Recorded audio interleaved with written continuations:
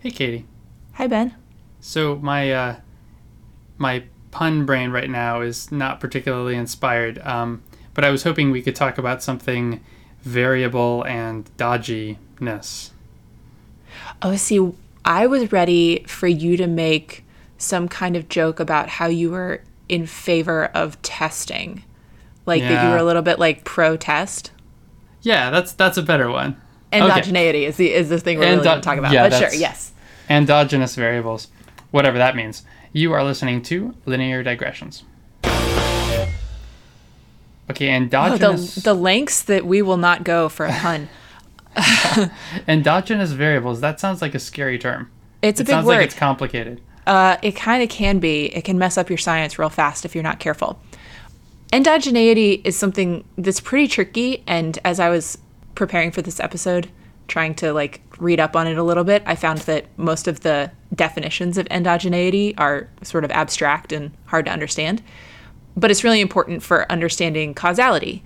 So this is important not in the context of machine learning where you're just trying to make a prediction, but if you're doing something that's a little bit more scientifically trying to study a system, and in particular understand causal relationships, between causes and effects, and how strong of a relationship you have between a cause and an effect that you're interested in studying.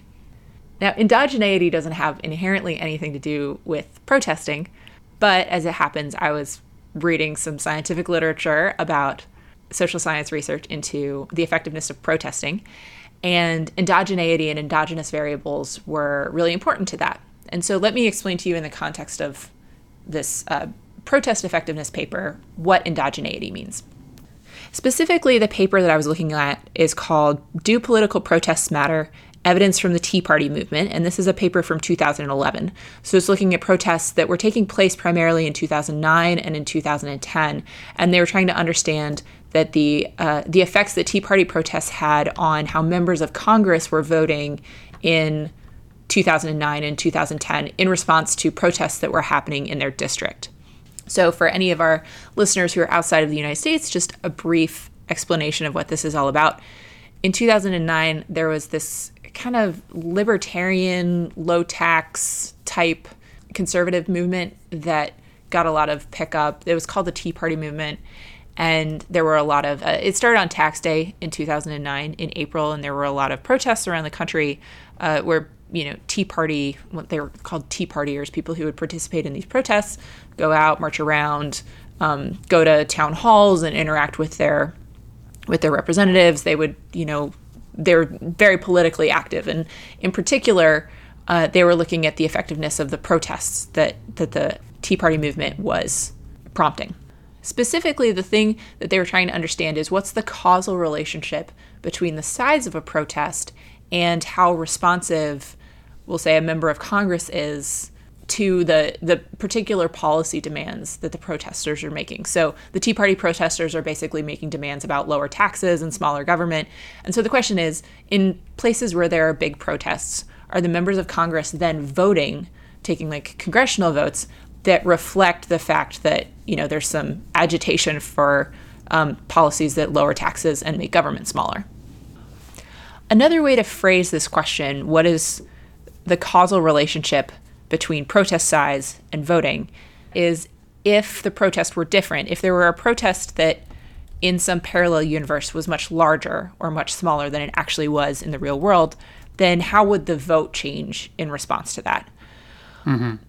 So the naive way that you can try to unpack this is that you can run some kind of regression where the protest variable or the protest size is the independent variable. The outcome variable that you're interested in is the probability of someone voting in favor of the Tea Party policies.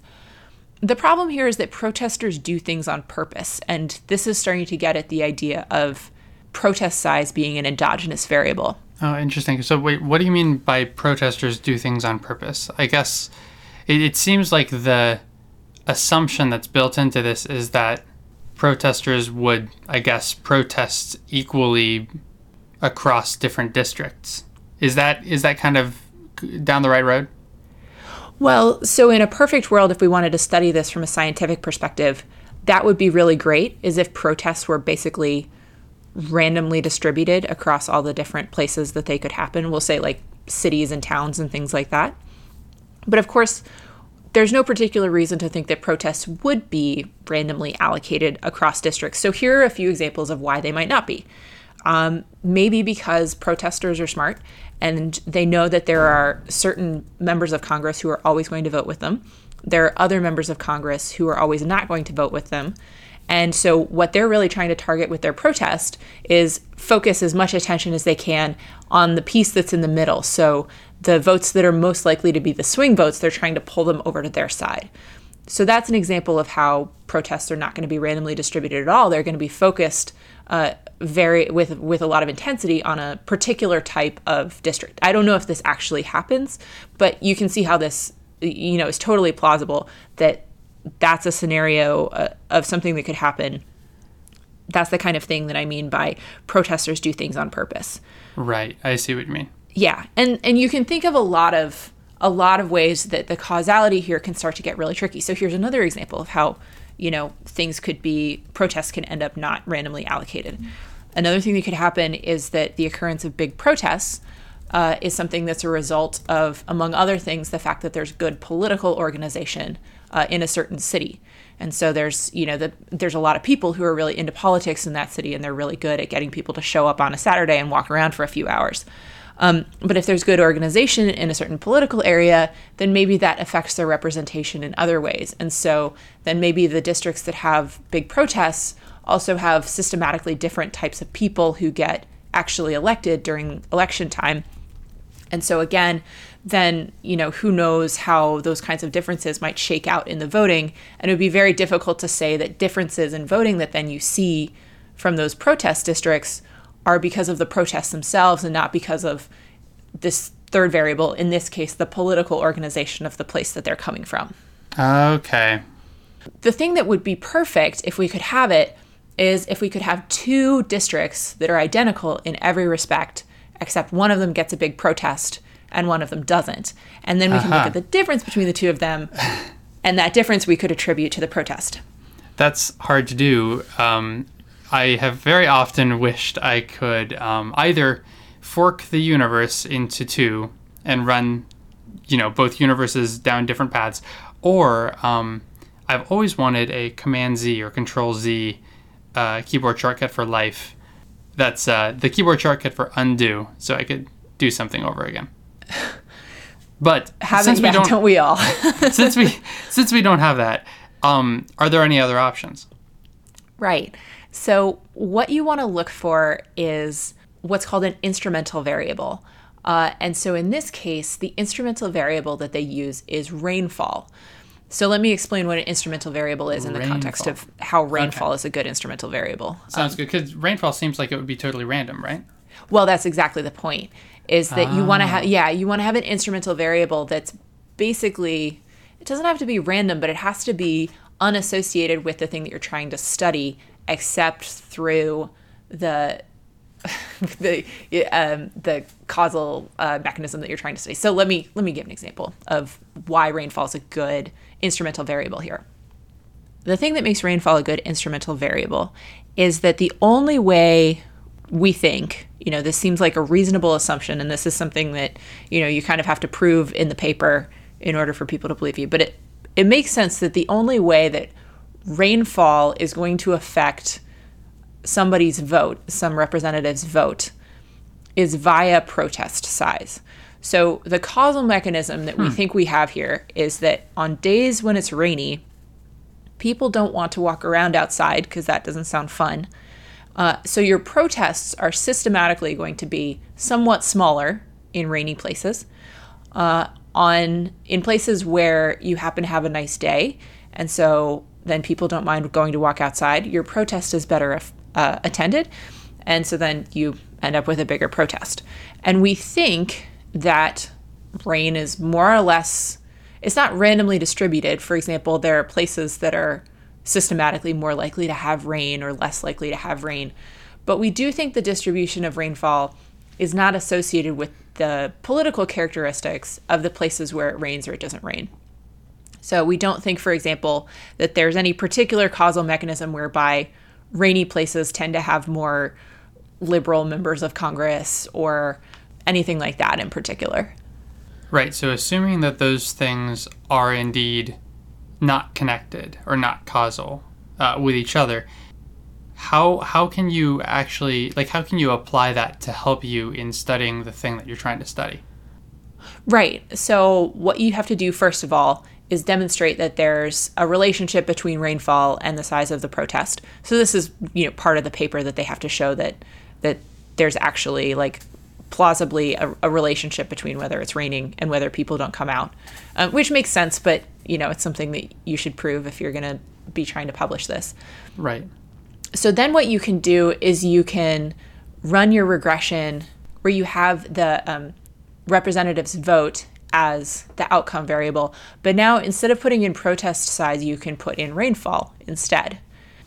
And then the question can be reformulated as, in places where it's rainy, we'll say that in this specific example, we'll say the places where it's rainy, they don't have large Tea Party protests, and then the hypothesis that we're testing, or the thing that we're interested in looking at, is do they then have less likelihood of voting in favor of Tea Party policies relative to places that have bigger protests?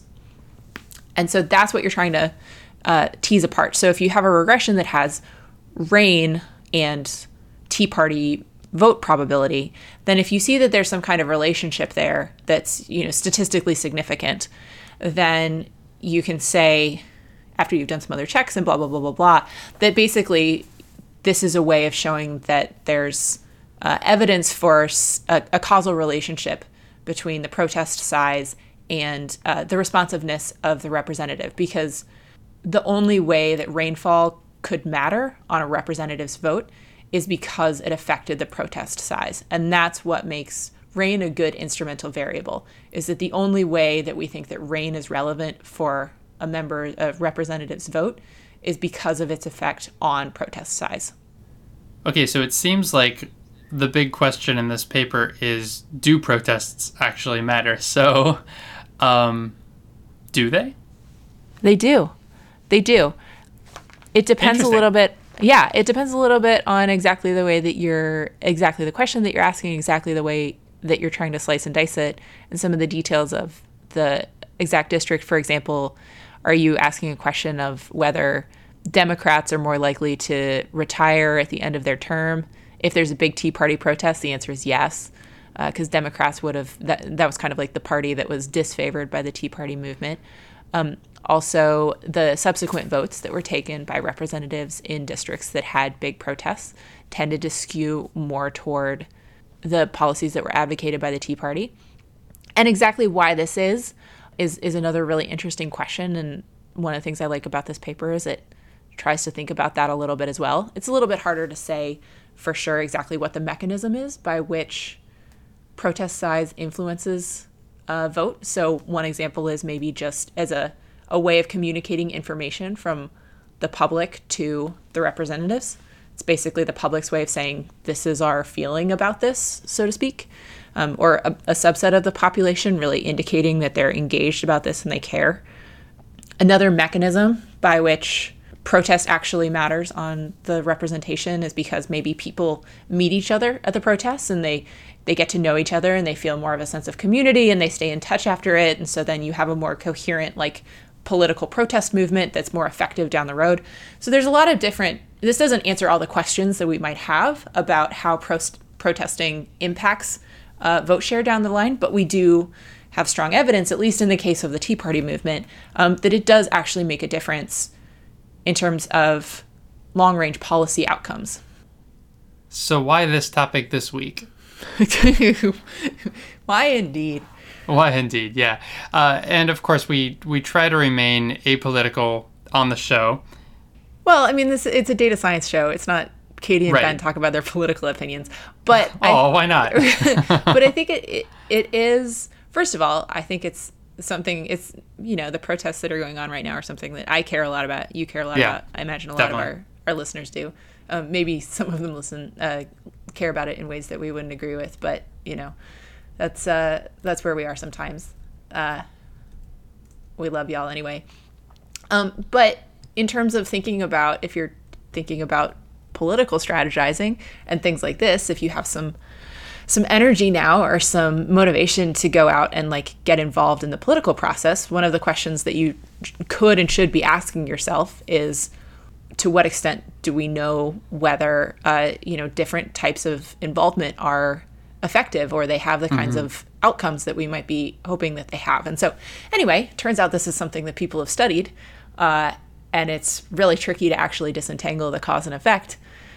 Turns into an interesting statistics problem, or a modeling problem, or whatever you want to call it. And I don't know, that's why I'm here talking about it this week.